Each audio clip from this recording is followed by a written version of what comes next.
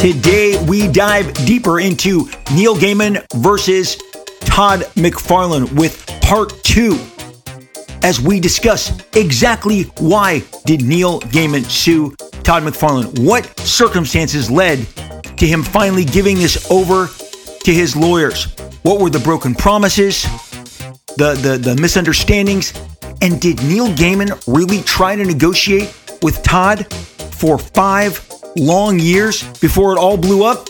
Find out that and so much more on an all-new episode of Robservations.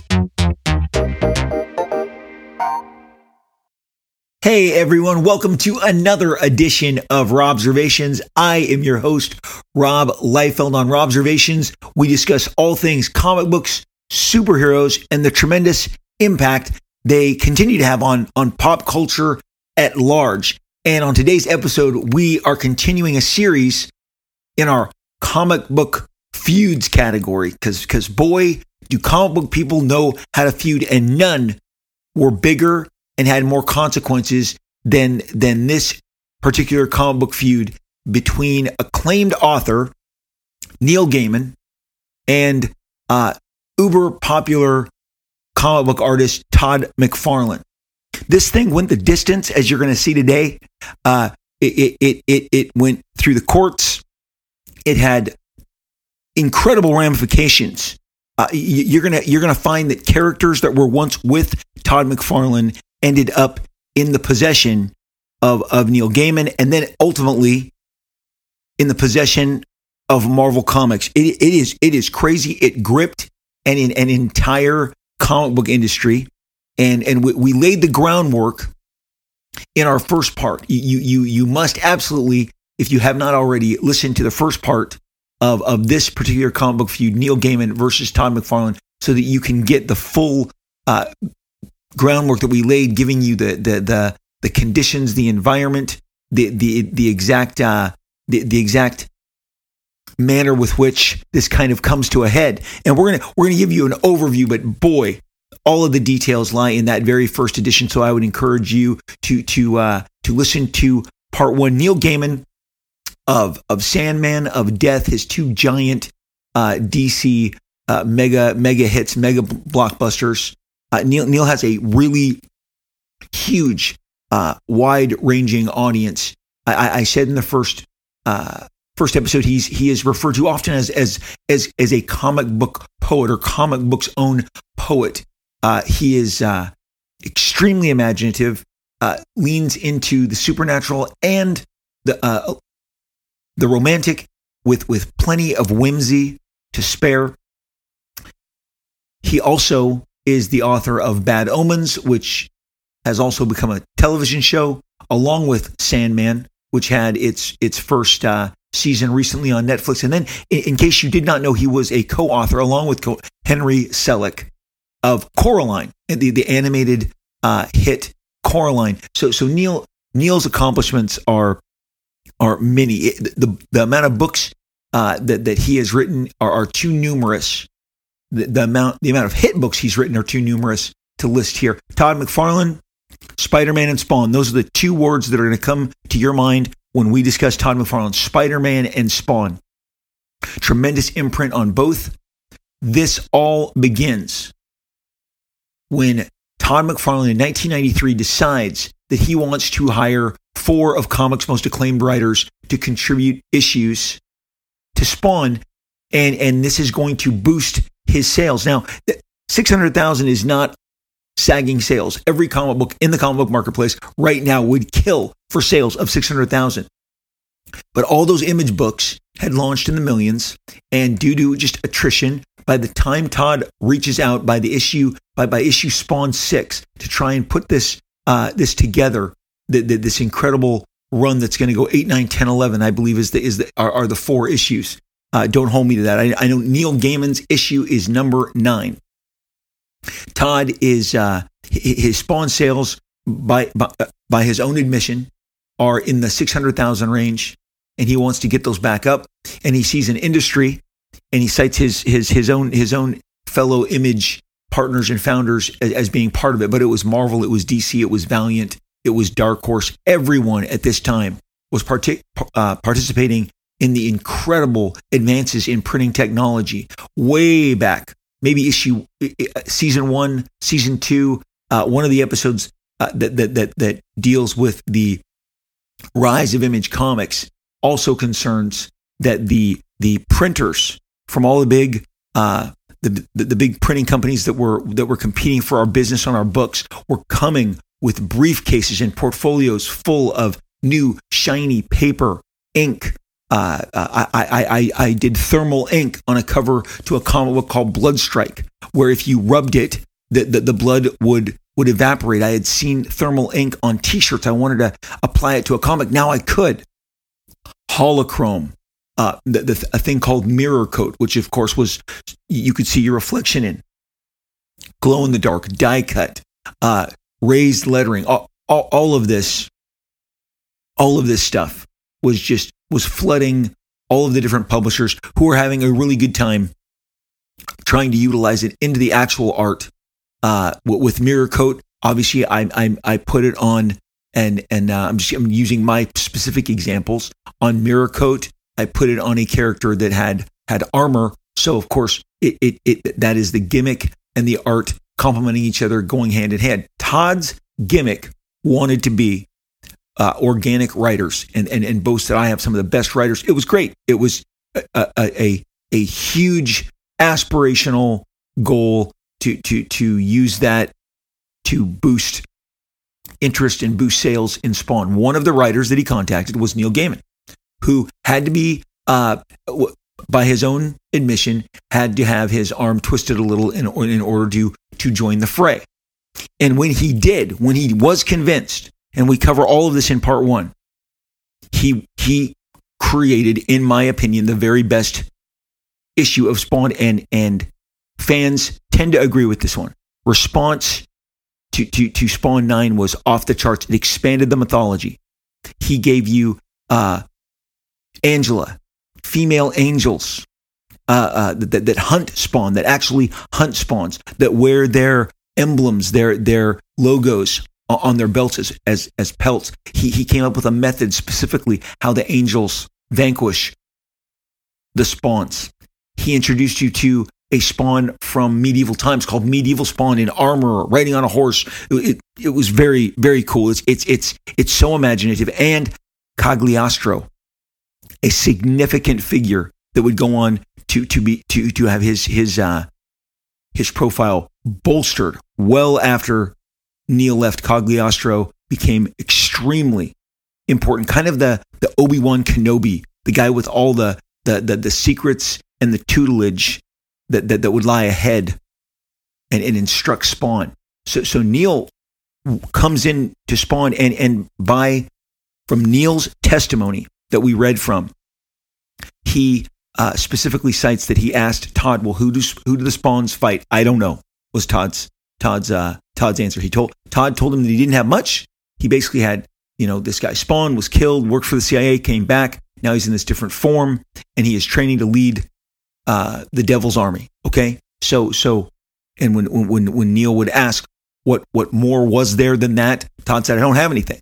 And of course, Neil stepped up to the breach, created this just amazingly, especially for the time, the most imaginative issue of Spawn to date, and it laid the groundwork for all that would follow.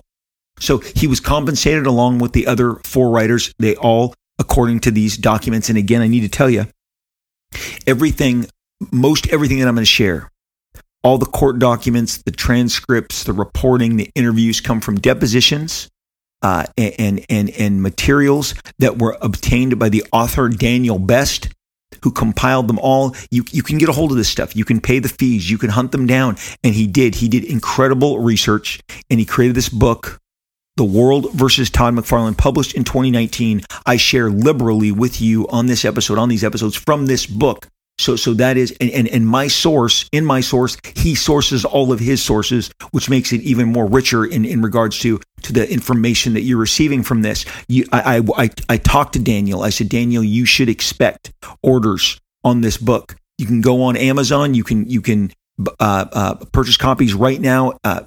As I was doing in between episodes, as I was doing more research for this episode, I looked again. It's available. You can grab it. It is a page turner. It is a barn burner. Not all of the information within these pages I'm going to share with you, but I am going to share as much as I possibly can to round out the picture and give you an exact image of how this was all going down. But in terms of compensation, Neil Gaiman says that all of the writers received the same amount. They all got $100,000 for their contribution. And you're like, what? Hey, that was the kind of money that was being thrown around at the time in Image Comics. We were offering seminal talents 6-figure deals many times up front. Some talents took them, some didn't. I was offering rookie pencilers, guys who had done a couple issues of comic books for Marvel Comics. I was offering them $40,000 an issue, untested, with no real sales impact. So Neil Gaiman, Alan Moore, these guys getting $100,000 for the comic book, as was laid out in our first part, was par for the course. Neil also checked it against some of the royalties that he would be getting from DC Comics that were in that same range. So why did Neil go become at cross purposes with Todd McFarlane? That is the question that many people, some people have even said, but he went in there and did a derivative of Spawn. Spawn already existed. Medieval Spawn is just a derivative. But okay, it goes way beyond that. But interestingly enough, because this went to court and it was in the hands of a jury, Medieval Spawn was given complete co-authorship to Neil. Think about if a book was as popular as Spider-Man and you started making all the derivatives, there is likelihood that you would get a piece of one of those if you go the distance, because once you're going to put this in the court's hands, I'm putting Spider-Man out there as a big what if. There is no situation like this with Spider-Man. We all know that there's all manner, especially given across the multiverse and the Spider-Verse, across the Spider-Verse, all the Spider-Verse movies that have been coming out, we're getting tons and tons and tons. I mean, the reason that I was so excited for the first Spider-Verse movie was they were giving Peter Porker, Spider-Ham, which I enjoyed in the mid and late 80s. I couldn't believe he was going to get time in this movie. And not only that, I bought the action figure and it's been on my desk ever since for 4 years now. My Peter Porker action figure is on my drawing desk. I love him. He's perfect, but he is in fact a derivative. But in a world where that was an independent comic and everything wasn't locked down, maybe somebody takes me and it's my book, let's say, and takes me and contests me on Spider-Ham. I am going to put that in the hands of a jury and they're going to decide. And in this case, Medieval Spawn came out, and I can't tell you why. I don't know why the decisions went this way, but this is how the decisions go. But more importantly, it is Angela and it is Cagliostro who are the huge impact players in this game because of how they affected the Spawn universe, and that they were wholly imagined by Neil as part of his contributions to the Spawn issue. And the most important thing is you're going to see there was no contract. And Neil asked repeatedly for a contract. So when other people do a deal with me on a profit or an Evangeline or a property that a movie studio with all their billions of dollars wants to invest in, I have to show them all the forms, all the signed agreements that I have. Everybody who's ever drawn or written profit, I have those agreements. I show those to them. They were work for hire agreements because I created profit, and most of the characters that you see running around the Prophet movie were originated in the issues of Prophet that I created. Ditto for Evangeline, whom I share control with Tony Libido and Kathy Christian. That's in the indicia. That's in the comic book. We have agreements. We have understandings. People who worked on that book, I have signed work for hire agreements for all of that stuff. If you work for Marvel, if you work for DC, those are standard. That's standard operating procedure. Neil asked for a contract with Todd, was not granted a contract with Todd, and that is where everything kind of falls apart. And yes, if at the end of the day you just kind of go, well, had there been a specific contract with Neil Gaiman, none of this would have happened, and you would be correct. That would be 100% correct. So we're going to pick this up.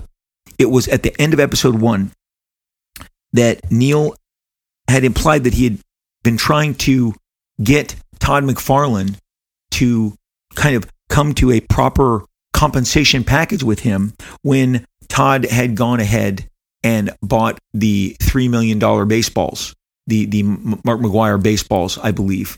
And this is after he is handed a judgment by a hockey player who is also suing Todd, named Tony Twist, who got a $24 million judgment in his case, where he was suing Todd on a couple of different counts.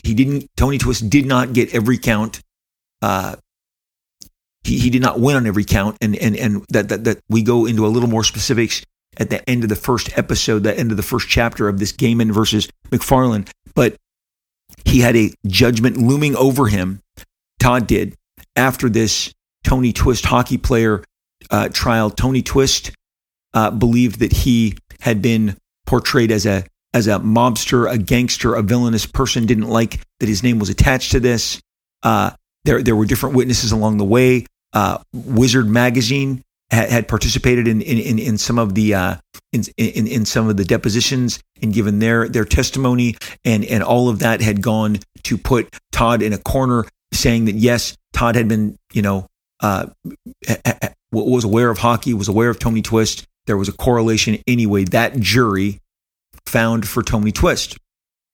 There was some commentary by Todd. He believed that hurt feelings aren't breaking the law, and he would appeal this decision. And while he kicked it into the appeals court, he bought the baseballs. Neil believed, as you're going to find out right now, that given that he had already been trying to come to a deal with Todd for 5 years, since 1995, that he saw, like, wait, he won't deal with me, but he's out buying baseballs.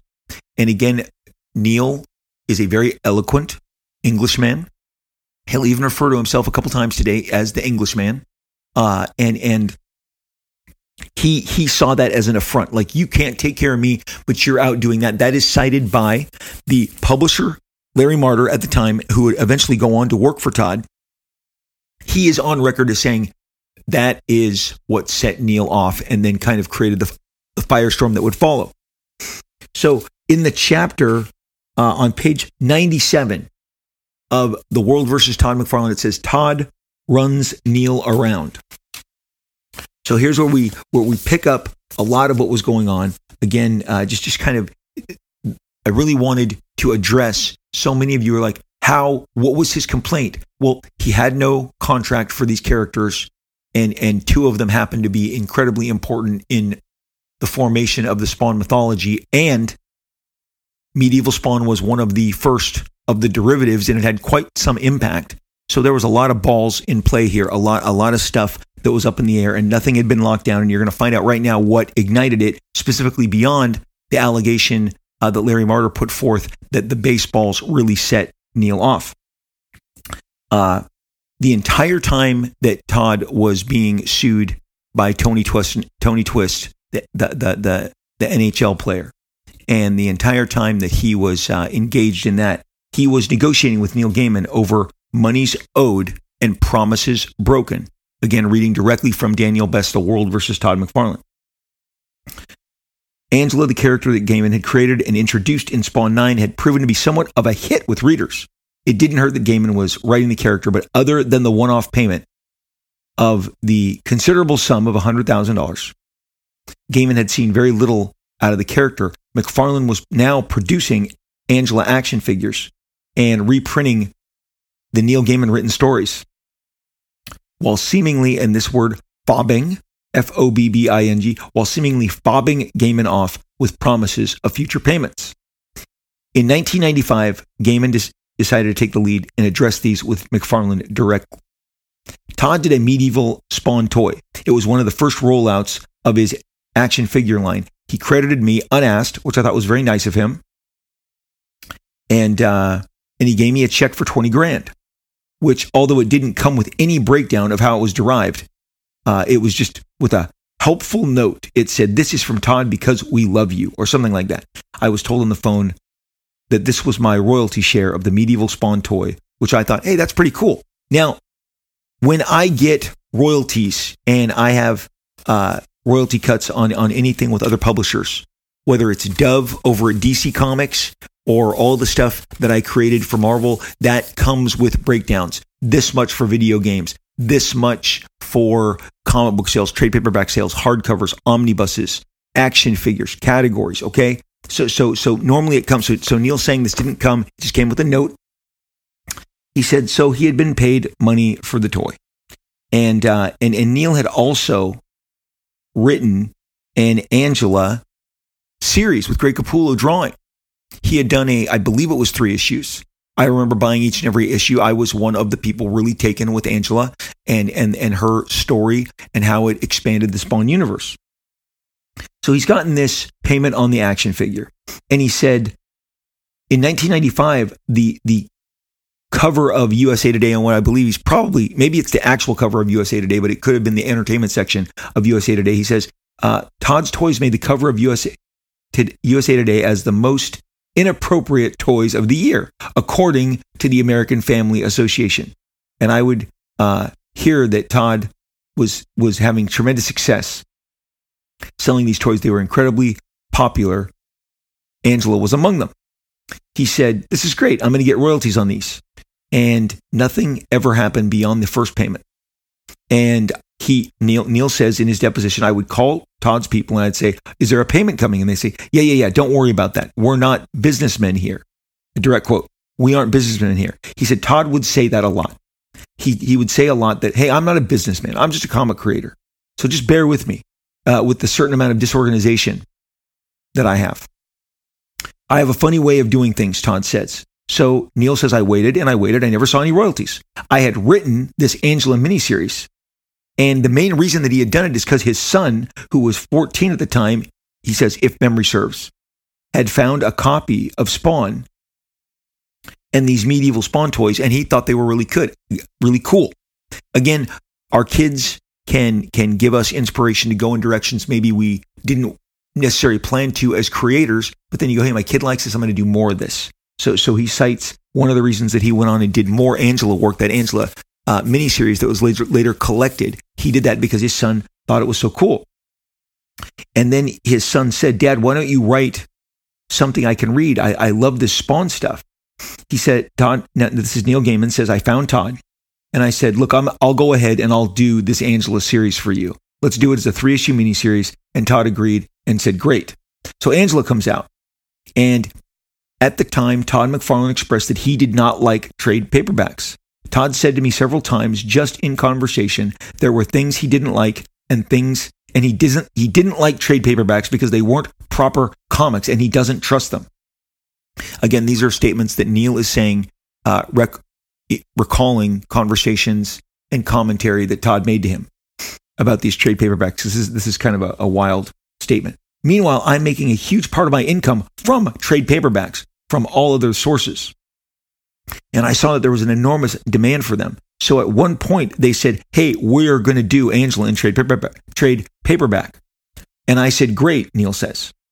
We should work out a royalty deal on this trade paperback. I was feeling much less comfortable by that point with this idea. So I said to him, let's get a royalty deal on this. Up until that point, the only way that things were operating was that I would get this check and they would say, hey, here's a check for $800 because Todd thinks you're a good guy. And I actually saw in the press at one point an interview. There was Todd where he was saying, we don't do royalties. We just send love checks and they're better than royalties could ever be. Neil says he stopped trusting the love checks. He stopped trusting the love checks. And I don't think you can argue with this particular reasoning that he's going to come up with. He said, towards the end of 1995, so we are approaching 96, I was thinking, no, this is Neil again, his testimony. And again, you go, well, where is this testimony coming from? The great thing about Daniel Best's work is in the back per chapter. He gives you the annotations. He gives you exactly where all of the, he gives you he gives you all of the it's like a term paper. He tells you exactly where he got each quote. And under this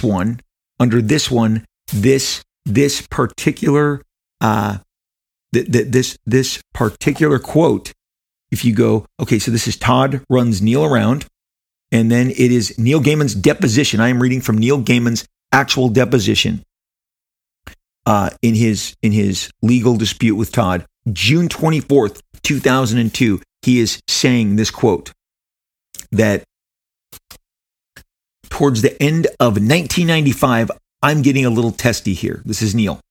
I felt like there were no checks coming in. He had these things and he wasn't paying, and there seemed to be no real effort to pay. And I was concerned that, as I said earlier, Todd could either sell the toy business to Mattel, or he could get hit by a truck and there would be no paper records of any kind of deal. And I thought we needed to memorialize this deal.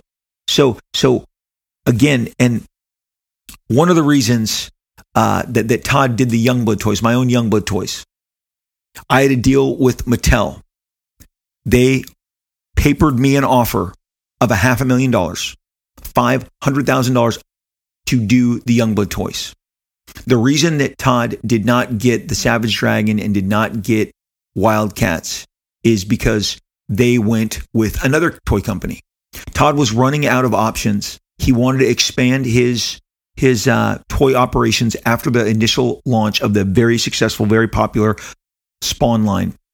And he wanted to lock down other Image comics because he felt like this is part of why these are doing so well, is people are buying our Image comics. They are the number one, the top selling comics. And this is the only way to get merchandise is through these crazy great action figures that Todd was making. And they were great.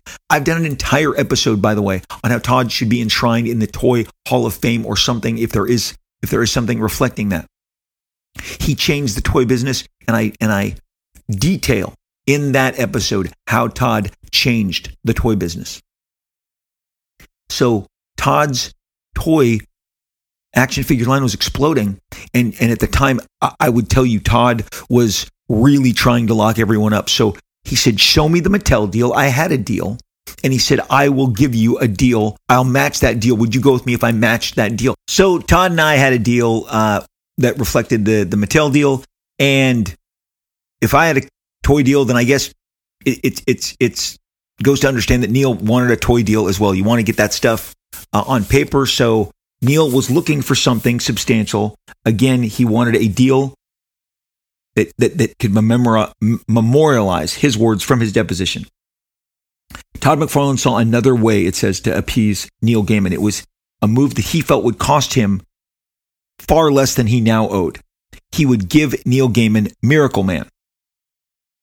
Todd says, I was hoping that there'd be a wild card in the deck called Miracle Man that may or may not have some value. You know, we need to read this. I got to read this like Todd. I was hoping there was a wild card in the deck called Miracle Man that may or may not have some value, you know? And so if we sort of hit a snag where we couldn't resolve some of the issues, and maybe there is a sort of a more non-traditional way to resolve it by going to like a character swap or a hostage swapping, if you will, you know, of some characters. And so Miracle Man potentially became just that. So that is where Todd thought that he could leverage the interest that he believed he had in Miracle Man. We have to now kind of give you this understanding of Miracle Man. I'm going to do it really quickly. Miracle Man, great character, incredibly acclaimed character, legendary work by Alan Moore, Alan Davis, Gary Leach, Neil Gaiman, Steve Bissett, John Toddleman. So many great names. Mark Buckingham and Neil Gaiman, I believe, were working on it when it was closing down shop. It was published by Eclipse. They had gotten the rights. It was originally over in England. It was published as Marvel Man. Obviously, they had to change that. It then became Miracle Man. It was a great comic. It's one of my, if not my favorite works of Alan Moore. I know that Marvel has a omnibus of it because I just literally bought it 2 weeks ago. I bought the omnibus. It had passed me by. I didn't want to miss it this time, so I made sure I collected it. It is epic work. a comic book company named Eclipse Comics was going out of business. The greatest asset that they seemed to have was Miracle Man. Todd bought that company, and I mean, down to the film, whatever paper clips were left, he literally bought the company as it was. I think they filed Chapter 7. Don't quote me on that. The thing with Eclipse Comics is it went out of business. They had a sale of their assets through a bankruptcy situation, and in that assets there was the belief that Miracle Man was part of it. Here's the deal: they were then informed, they being anyone who was buying Eclipse afterwards, and we'll detail some of that paperwork. But Todd, in this instance, he's the most important person to be informed, was told that the copyrights to Miracle Man weren't part of that those were assigned to the specific authors as they did the work, and that was their understanding when they did the work. So by buying Eclipse, he did not, in fact, buy Miracle Man, and you'll find out that he never had it to bargain with in the first place. But at this point, or it was ruled, let me say it was ruled, that Todd did not have the rights to Miracle Man that he believed, so he could not deal it. But at this point, he's thinking, Neil has an affection for this character, and I could just put it completely into his possession. So that is what, this is now a strategy. Rather than pay the money that was owed, he says, a hostage swap, a character swap. Those were Todd's words from his own deposition. Todd and Neil meet.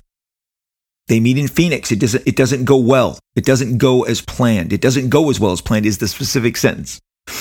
Neil was quite clear as to what he saw happening at that meeting. Again, these are from Neil's depositions. Todd kept saying, "You can trust me. I will send you bigger checks." Again, that repetitiveness is straight from the deposition. I will send you bigger checks than you will get if you have a contract. I said, Todd, call me silly, but I'd much rather have a contract written that says I get $500 in royalties than $1,500 that will turn up on a whim. And could end the moment that you decide, hey, this is not convenient anymore.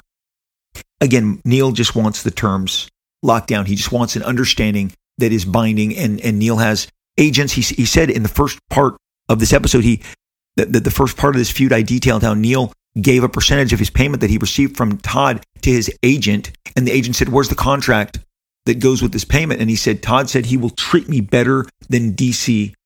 He's going to show me how much he treats me better than DC. And the agent said, do you trust him? And he said, yes, I trust him. And so Neil's trust is coming to an end, obviously, given his feelings and how he's communicating them in some of these depositions during this time. Continuing with Neil's statements from his deposition, he said that Todd claimed that Neil was crazy. And I said, that was how, I just assumed that I was being billed. And we then wound up, that's an actual quote. He said that he thought I was crazy. And I said, that was how you just assume that I was being billed. Like, you're just making me out to be crazy, Todd. And we then wound up on very bad terms. And Todd had to wrap the meeting up very quickly. Larry Martyr had come out of the meeting that we were having because he had just learned that Mark Silvestri had left the Image Partnerships that day. So they all had to get on the phone and try to start sorting things out. That was the way it was left, with Todd saying, do you trust me? Neil says, and I'm kind of just staggered by this still. He says, I trust you completely. He said, good, then we're going to work this out in a way that will be fine. I'm really pleased you came here, Neil. You've been completely reasonable. We're going to sort this out. And he also mentioned to me at the end that he had just bought Miracle Man. And he said, what were you going to do with Miracle Man? What were you thinking about? Neil said, I don't know at this point. And he said, well, I've had lawyers look over the agreement that you've made with Alan Moore regarding Miracle Man, and I think we could break it. But obviously, we are going to honor it, Todd says. So you have, we're going to respect your third of Miracle Man, but we need to figure that out. And it could be a bargaining chip, Neil. And Neil said, well, that is fine. Because I'm sure as Neil is absorbing this, he's going to the Miracle Man place. Neil writes that Daniel Best writes that in a last-ditch effort to bring things back on track, Larry Marder, who was at Image as the publisher at the time, was brought in to help mediate a settlement between the creators. He was working in a role at Image Comics as executive director. I was asked by Todd or Neil if I could help mediate whatever misunderstandings there may have been at the time. I called Neil and said, that's my understanding, that I should try to bring everybody to some sort of terms, that I was willing to give it a try. I asked Neil what he thought that should be. We were talking Angela, Medieval Spawn, Cagliostro. We're trying to establish the terms of Neil's DC contract because Neil said that we were trying to define his rights and reflect his DC contract. That's what we were trying to do. We were trying to match his DC contract, is what Marder says here. So then when the contract was submitted to Todd and the terms of his DC contract, he said that Todd just sat on it and didn't hear anything for quite some time. And this created frustration from Neil Gaiman. He wanted them to really reflect, the stuff that he was being offered from DC Comics. Neil Gaiman is quoted here as saying, the deal that was being offered to me, in my eyes, was far worse than my DC contract for Sandman. So I had no problems rejecting it. So in 1997, so now we are 2 years past this, hey, Todd, I need to get this settled. 1997, McFarlane phoned up Neil Gaiman with an offer. Cagliostro and Medieval Spawn, subject to McFarlane's accounting, for McFarlane giving Neil Gaiman, for McFarlane's giving to Gaiman all of the claims, involvement, and tangible property in respect to the Miracle Man property. Neil said, I'll do it. Now, this is not Angela at the time. This is just Cagliostro and Medieval Spawn. I am reading from a document that says this is to confirm the main points. I assume this is a memo. This is to confirm the main points touched on in our conversation of July 15th, 1997. You agree with regard to the character of Angela, her appearances in spin-offs, merchandising, and foreign translations of Spawn 9 or the Angela miniseries, that you'll be using the figures that we have put together based on the DC deal. That my rights in Cagliostro and Medieval Spawn, as above, will be exchanged for your share of Miracle Man. However, you will make all payments up until the date of the exchange for the use of the characters based on the same figures as above. You will include whatever you have in the way of inventory for films of Miracle Man received from Eclipse in the buyout. The date of the exchange and of the first accounting will be August 1st. There will be a $5,000 bonus paid to me, paid on the handover, essentially as an apology for having dragged this on so long. So this is Neil's proposal, his written memo proposing what's going on with Todd. That I have, exclusive of any other Angela projects I might do with Todd McFarlane, the Todd McFarlane division of Image, the rights to do a one-off Angela Comics project and a one-off Medieval Spawn project on each of, I would keep 100% of the revenue. That if these are team-up projects, they could go to the other comic companies. But if they exclusively feature the character in the title, I agree to do them with Image, although not necessarily with you, Todd McFarlane. That you will make the best effort to ensure that there is a created by Neil and Todd credit for Angela in all appearances in comics or other media.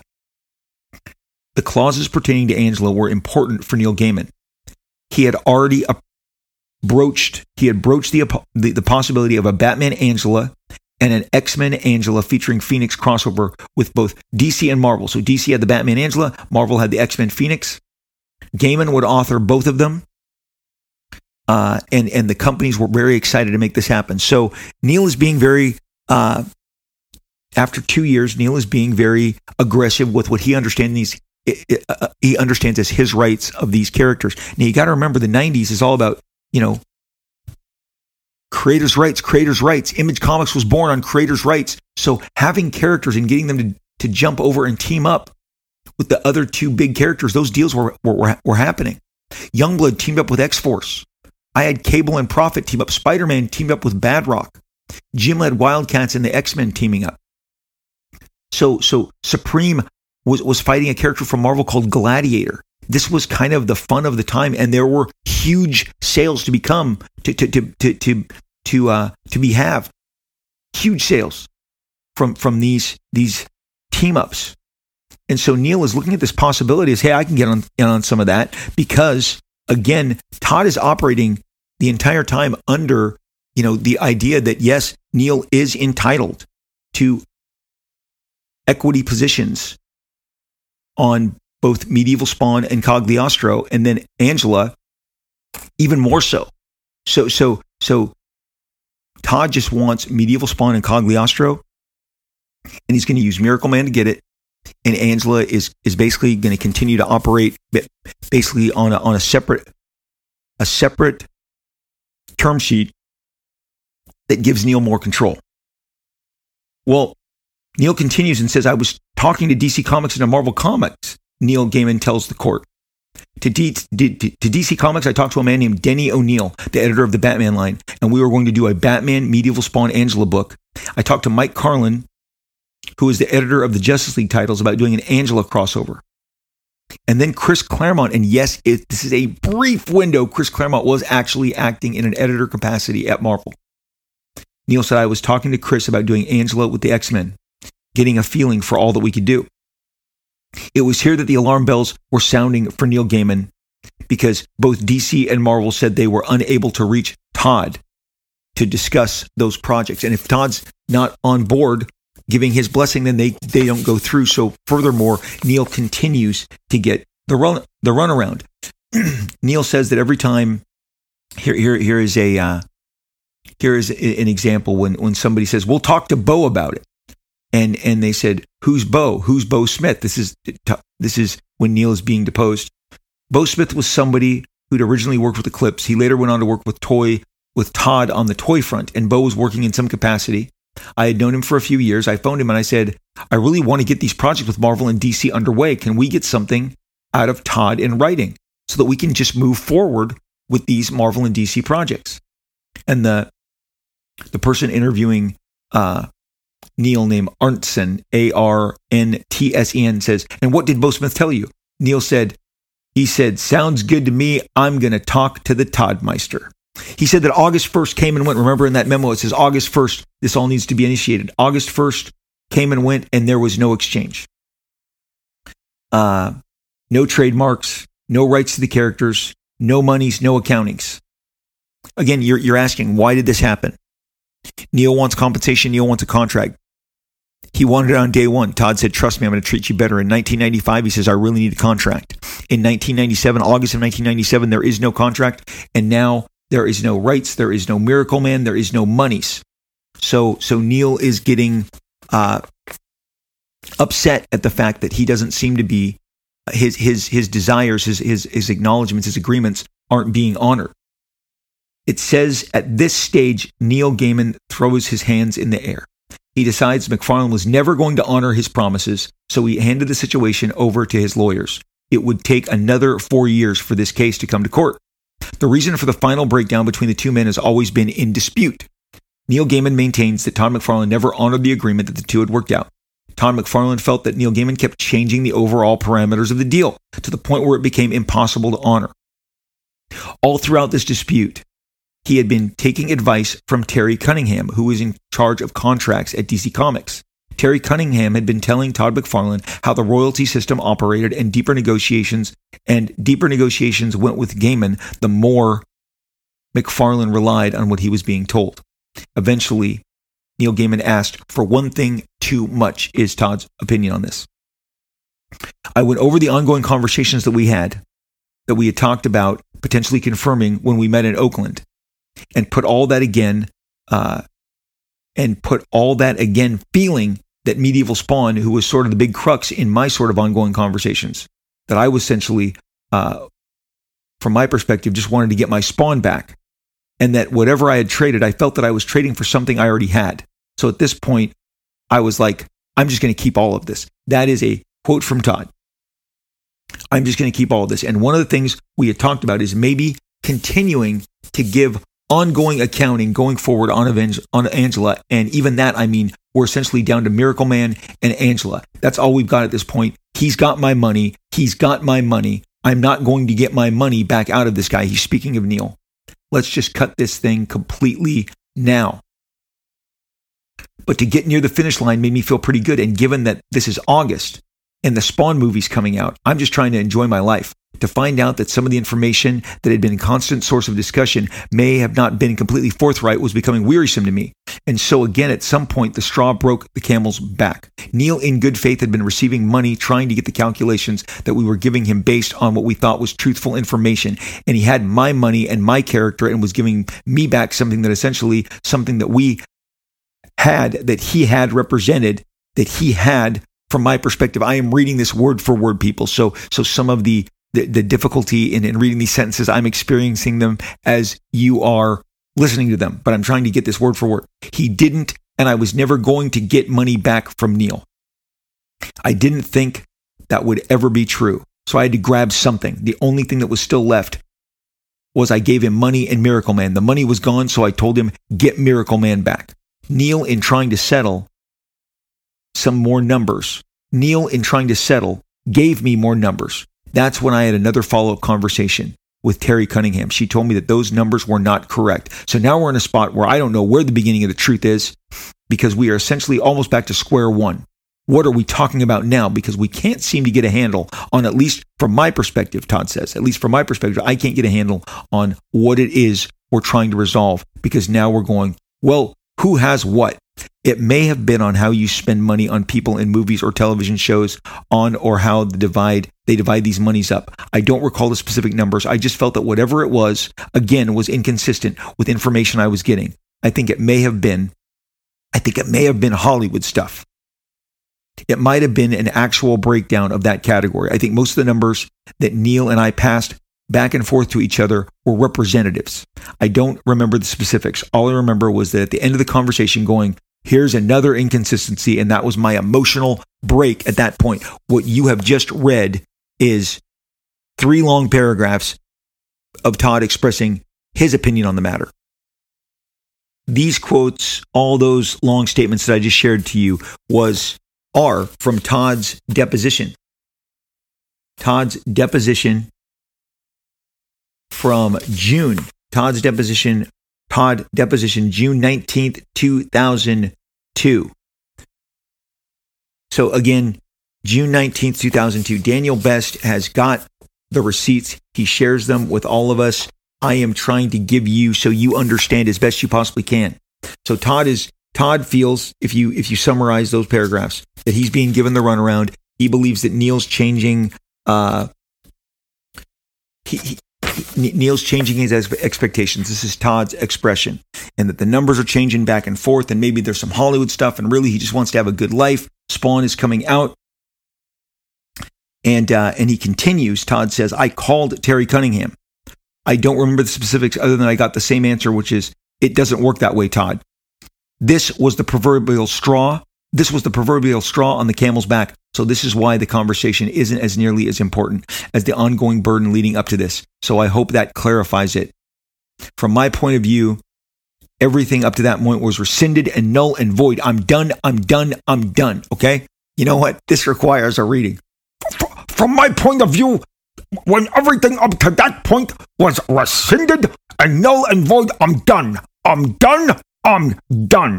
He's got money.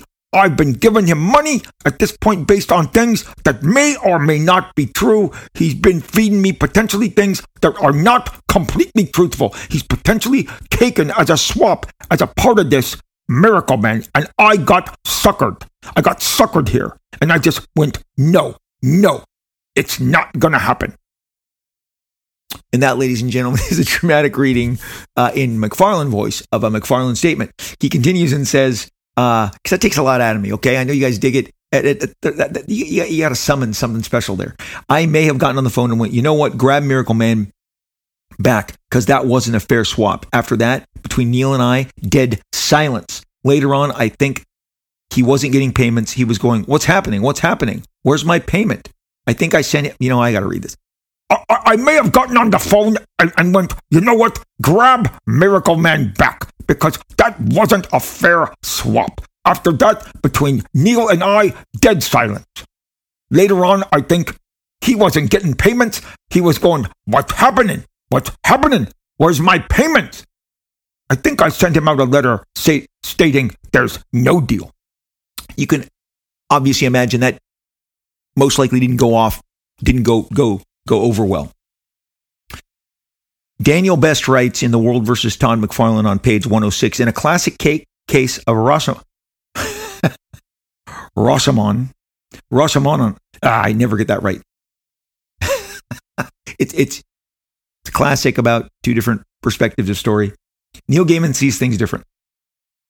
The specifics of ownership were never discussed. I'm going to do my best. The specifics of ownership were never truly discussed. I would never have pushed for 50-50 ownership of Medieval Spawn. I felt he was a derivative character on that, although yes, I was the creator of that character. I would not have felt that I was owed 50% share in him. In case of Cogliostro, absolutely. I got a response from Larry Modra after a while that came with a fairly pitiful offer, and I thought, this is strange and silly. I phoned Larry and I said, well, can you explain some of this stuff to me? Can you explain how net is going to be calculated and so on and so forth? And he said, no, I cannot. You will have to trust Todd. He then sent me another version of that with a little more information about the toys. I looked and I said, this is not what's been promised to me. This isn't what I thought we were working together for. The last thing Todd says is, you can trust me. And I'm going, I can trust you, so on and so forth. This is Neil talking. Just sends my British imitation. And now he's coming back with this deal. And it was, this 2% of net for this and 0.5% of net for this. And I'm going, that's not what we are into here. This is ridiculous, Neil states. I was under the impression that everything was fine. Even as late as April of 1989, I got a healthy royalty payment from foreign printings. He said he talked to the people from DC and Marvel saying, we want to do these one-shots. We want to do these Angela projects. We're interested. Let's do them. I was trying to decide between doing Angela Justice League and Angela X-Men at Marvel, and probably doing a Medieval Spawn Batman as well, because I had an idea for that. But what would happen is that Todd wouldn't call anyone back, and we couldn't put it through. He said, I found this to be a bit odd. The thing about the 1988-89 is a random statement by Neil, just basically saying, like, on his other projects, he had been getting, royalty statements, equity sharings going back to 89. So now here he is in this situation. As we've said, we are now, at the close of the 90s, and nothing has happened. He said, Neil Gaiman says, at the end of 1998, there had been no payments of any kind. And at that time, I sent a fax to Mr. McFarlane saying, can I have a photocopy of whatever you have? And he says he was signing on a tour for his book Stardust. He got to San Francisco, and he got a message from his assistant that FedEx had just dropped something. Again, he had asked Todd, send me photocopies of whatever you have. And so his assistant says, I just got this FedEx. It had come from Minneapolis, and it was from Todd McFarlane. He says, great, when I get home, I'm going to have to look at this. This is, again, Neil now anticipating what he's going to find in this package. I was on a 30-city signing tour. Everything was waiting until I was done. I got home. I looked at this thing that Todd had sent me, and it was completely bizarre. It was a letter. It said, I rescind my offer. I'm going with our previous offer. We had a deal. We said we would exchange on the 31st. We did. You paid, and that was our deal. And then it said, and now my new deal that I'm offering you is this. And my new deal is I take Angela back. I give you back Miracle Man. I said, you give me Miracle Man. What are you saying here? You are taking back one thing in exchange for one thing that I held on to. This is Neil's recollection of the memo that Todd sent him. I don't know if Todd wrote it out. I don't know if it was dictated via an attorney. I have seen Todd write letters in his penmanship. I have witnessed it in my Extreme studio. Several people did. When he wrote a letter back to Marvel in a dispute, he did it with his hand penmanship. Now, I believed he sent that actual letter. He may have then had that typed up, but he did it maybe for dramatic purposes in front of all of us. So I don't know if Neil is reading from a letter that Todd wrote him, but he says, he said it was completely bizarre. It was a letter saying, I rescind my previous offer, and then I just gave you the contents. I take Angela back. I give you back Miracle Man. He went on to say that we don't have an agreement. I'm taking Medieval Spawn royalties out of all future royalties. This thing is getting more and more and more contentious. Again, Neil cites this as 1998. Todd is then talking about recouping royalty payments that he paid to Neil. He says he is carefully counting down his recoup. And he says, at this point, Neil says, it's February 1999. I am off to tour. I am exhausted. I'm wiped. I read this stuff from Todd, and I sent it straight to my attorney.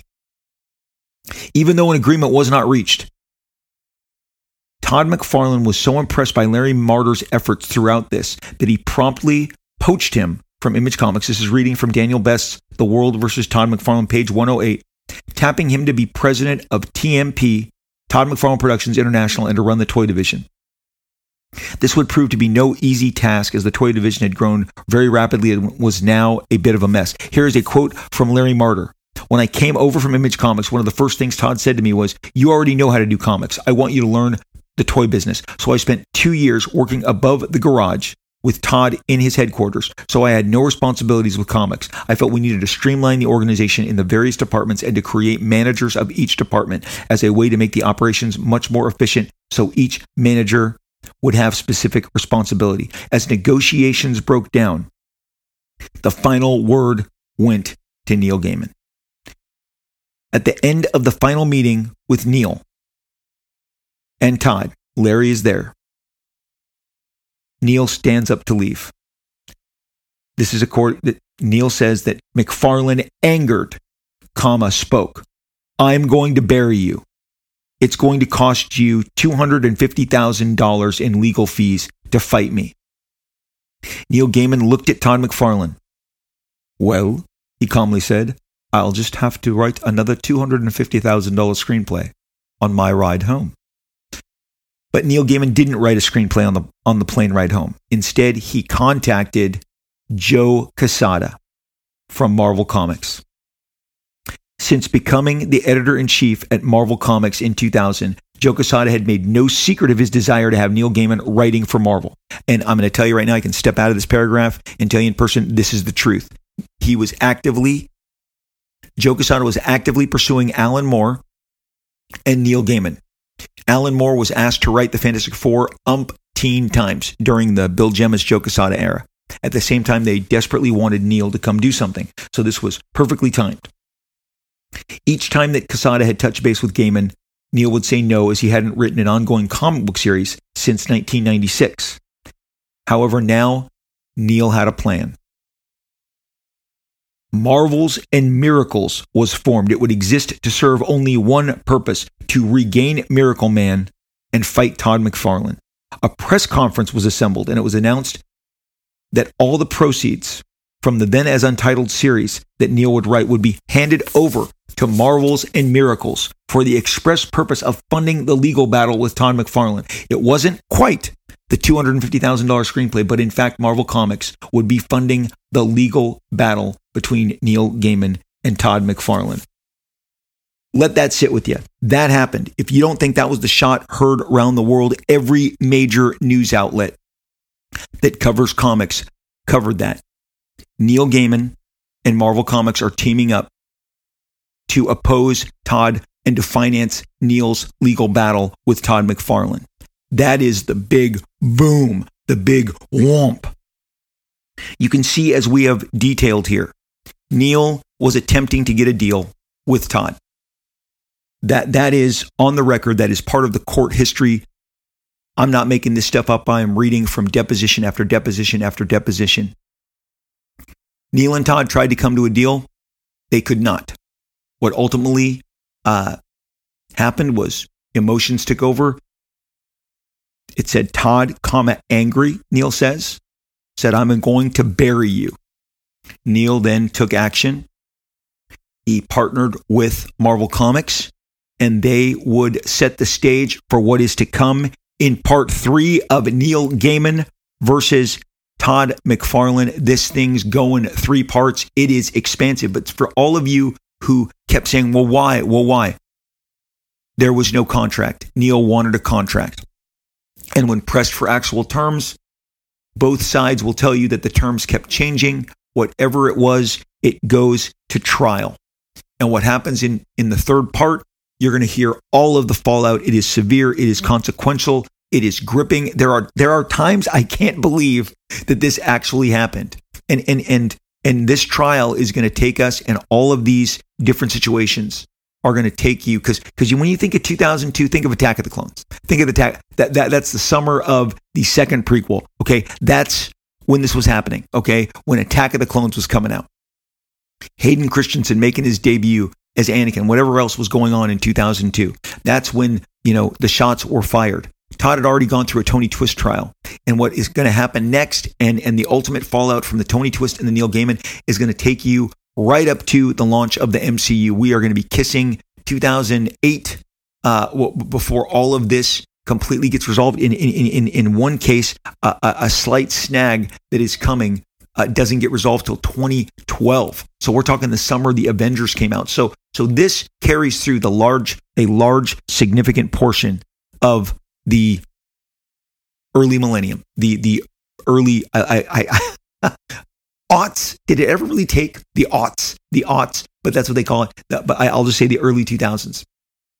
Part 3, we are going to attempt to. Part 3, honestly, is a big, convoluted, but very consequential episode.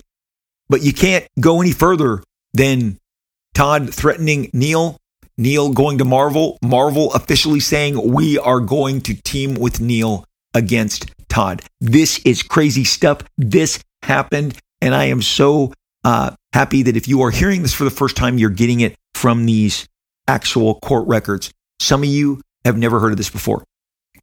By the end of this, I will have given you so much of this detailed information that Daniel Best, again, in the first episode of this, the foreword, talks about. The person who writes the foreword says, there was so much detail and research put into this by Daniel Best, and he did. And I held off on this for over 3 years, sharing this with you. I obtained this book prior to starting your observations, but it just felt like at this point, this happened. This is on the record. It's documented. It was a conflict between 2 giant major comic book creators. I don't think I've ever seen anything quite this contentious. We're covering it. And we will get into the conclusion of this on our final episode of Neil Gaiman versus Todd McFarlane. And I am just so thankful, as always, that you guys are along for the ride, listening to this show, and hopefully learning a whole bunch of new stuff and expanding. So many of you had, why couldn't Neil just, one person said to me, be cool. Neil wanted a contract. He wanted this lockdown. In retrospect, I think it's fairly obvious there should have been a contract to lock this down. It would have protected Todd in the long term. For whatever reason, as Neil said, I'm tired of the love notes, of the love payments, and the fact that Todd kept saying, trust me, ended up in this lawsuit. So we'll get to the conclusion of this on our very next episode. And I just thank you, as always, for listening and being so enthusiastic and coming along on this ride with me. In addition to doing this podcast, I actually make comic books, and currently my comic books that I have on sale, fresh from the printer. Deadpool, Batter Blood, issues 1, 2, 3, and 4. I love making comics. I read another peer the other day on Facebook had said, to do interiors in comics, it's got to be the love. It's got to be some sort of crazy fever, and I agree with that, and I have it, and I don't think it'll ever break. And on October 18th, the final concluding chapter, that's the date I was given, is for Deadpool Batter Blood. It has Spider-Man, Wolverine, Deadpool, Venompool, Cable, so many, all of these brand new bad guys we've assembled. And it ends in explosive fashion with a couple of twists and turns that I really hope you enjoy. Issues 1, 2, 3, and 4 came out June, July, August, September. Just like that song from Friends, I'll be there for you. I'm on the stands. I am giving you what I believe to be my very best work. I am pouring it in there. And as you listen to this episode, this episode will air on the day of my birth. I will be 56 years old. 56 years old. Still the same amazing love and compassion for comic books. I'm so thrilled to be able to make them and share them with you. And I really do believe Deadpool Batter Blood. I've isolated that. I think issues 3 and 4 were a high watermark for me in terms of execution and getting that stuff out. I love the people that I work with: Chad Bowers, J. David Ramos. I'm excited about these comics. Go to your comic store. They should have copies on the shelf waiting for you. Issue 5, the conclusion is coming. Then in November, I am part of a special one-shot called Deadpool 7 Slaughters. I have yet to fully reveal the cool stuff that I have going on in that particular special. I'm really excited that I did a 10-page story. I hope you dig it. So October and November, you're not done with me yet. 2023, we are still going strong. At the end of the day, you'll have gotten about 150 pages from me this year in 2023 as I continue to try and contribute to this industry that I love so very much. I will be looking forward to getting those books into your hands. Again, 1, 2, and 3 and 4 of Deadpool Batter Blood are available right now if you want to participate in some of my latest work. And I just thank you, as always. If you want to see me in person, I'm going to be at the New York Comic Con in just about a week from now in October. It's like 12th, 13th, 14th, 15th, 16th. It's one of those dates. I hit at some point. Those dates line up. It's that week. I'll be there. I'll be at my booth. I'm going to be at the Hot Flips booth. It's right there, center stage of Artist Alley. As you come in, you guys know that the Artist Alley of New York Comic Con is like other people's comic conventions, entire shows. This is the most banging, incredible Artist Alley of all space and time. It's the highlight of each and every visit to New York. I hope you see me. We're going to have our Captain America, the homage to my very famous Cap's boobs cover, the Sam Wilson homage with the new Captain America on it. We've got the 2 different variants on that. We hope to see you, that we are making our physical debut of that comic will be there. You will be able to get it for the first time from me, signed at the New York Comic Con. So there's another reason you should come by and say hi. Again, if you just want to say hi, fist bumps all day long. Love to do it. Love to see you. It's part of the fun. I know some of you are going to have lists of all the different people that you want to see. Great, do that. If you want to walk by and wave, I'll be there, and hopefully I'll catch you and I can wave back at you. So I'll be at the New York Comic Con here, second week of October, Javits Center. I'll be at the Hot Flips booth in Artist Alley. And again, I very much look forward to seeing you there. Oh, you can get a custom chisel signature. It's time intensive. I don't want to draw that on the show floor in front of people who have salty pretzels, beer, wine, Slurpees, chocolate. There's Dippin' Dots that are sold right in the vicinity. I don't want those dropping and falling while I'm trying to curate this chisel logo that I put on your Captain America exclusive. We are asking you, if you want those in advance, to reserve them so I can do them offsite and bring them for you to obtain and pick up. Go to robliefeldcreations.com. My name, creations.com, all one, robliefeldcreations.com. You'll see, you can buy my VIP packs, so you can skip the lines and get to the front section with the VIP people and get in and out and onto your other stuff. That's really the advantage that you have told me over this last decade. That's why you value those VIP packs, is because you can get to the head of the line. And you can reserve a chisel signature. That's the only way we're going to be getting those done. So get on that if that is something that truly does interest you. Hey, I am all across social media. and always talking up this show. You are just supporting this show in such an amazing way, and I just wanted to say thank you so very much. This entire episode, the Neil Gaiman versus Todd McFarlane, was launched as a bonus episode, and you showed up in record numbers, powering us to the top once again. It's incredible. I just thank you so much for being there. You're an amazing audience.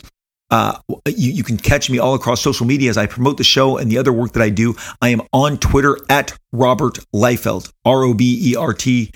The other day, somebody said, no, Rob, it's called X now. Whatever. X, Twitter X.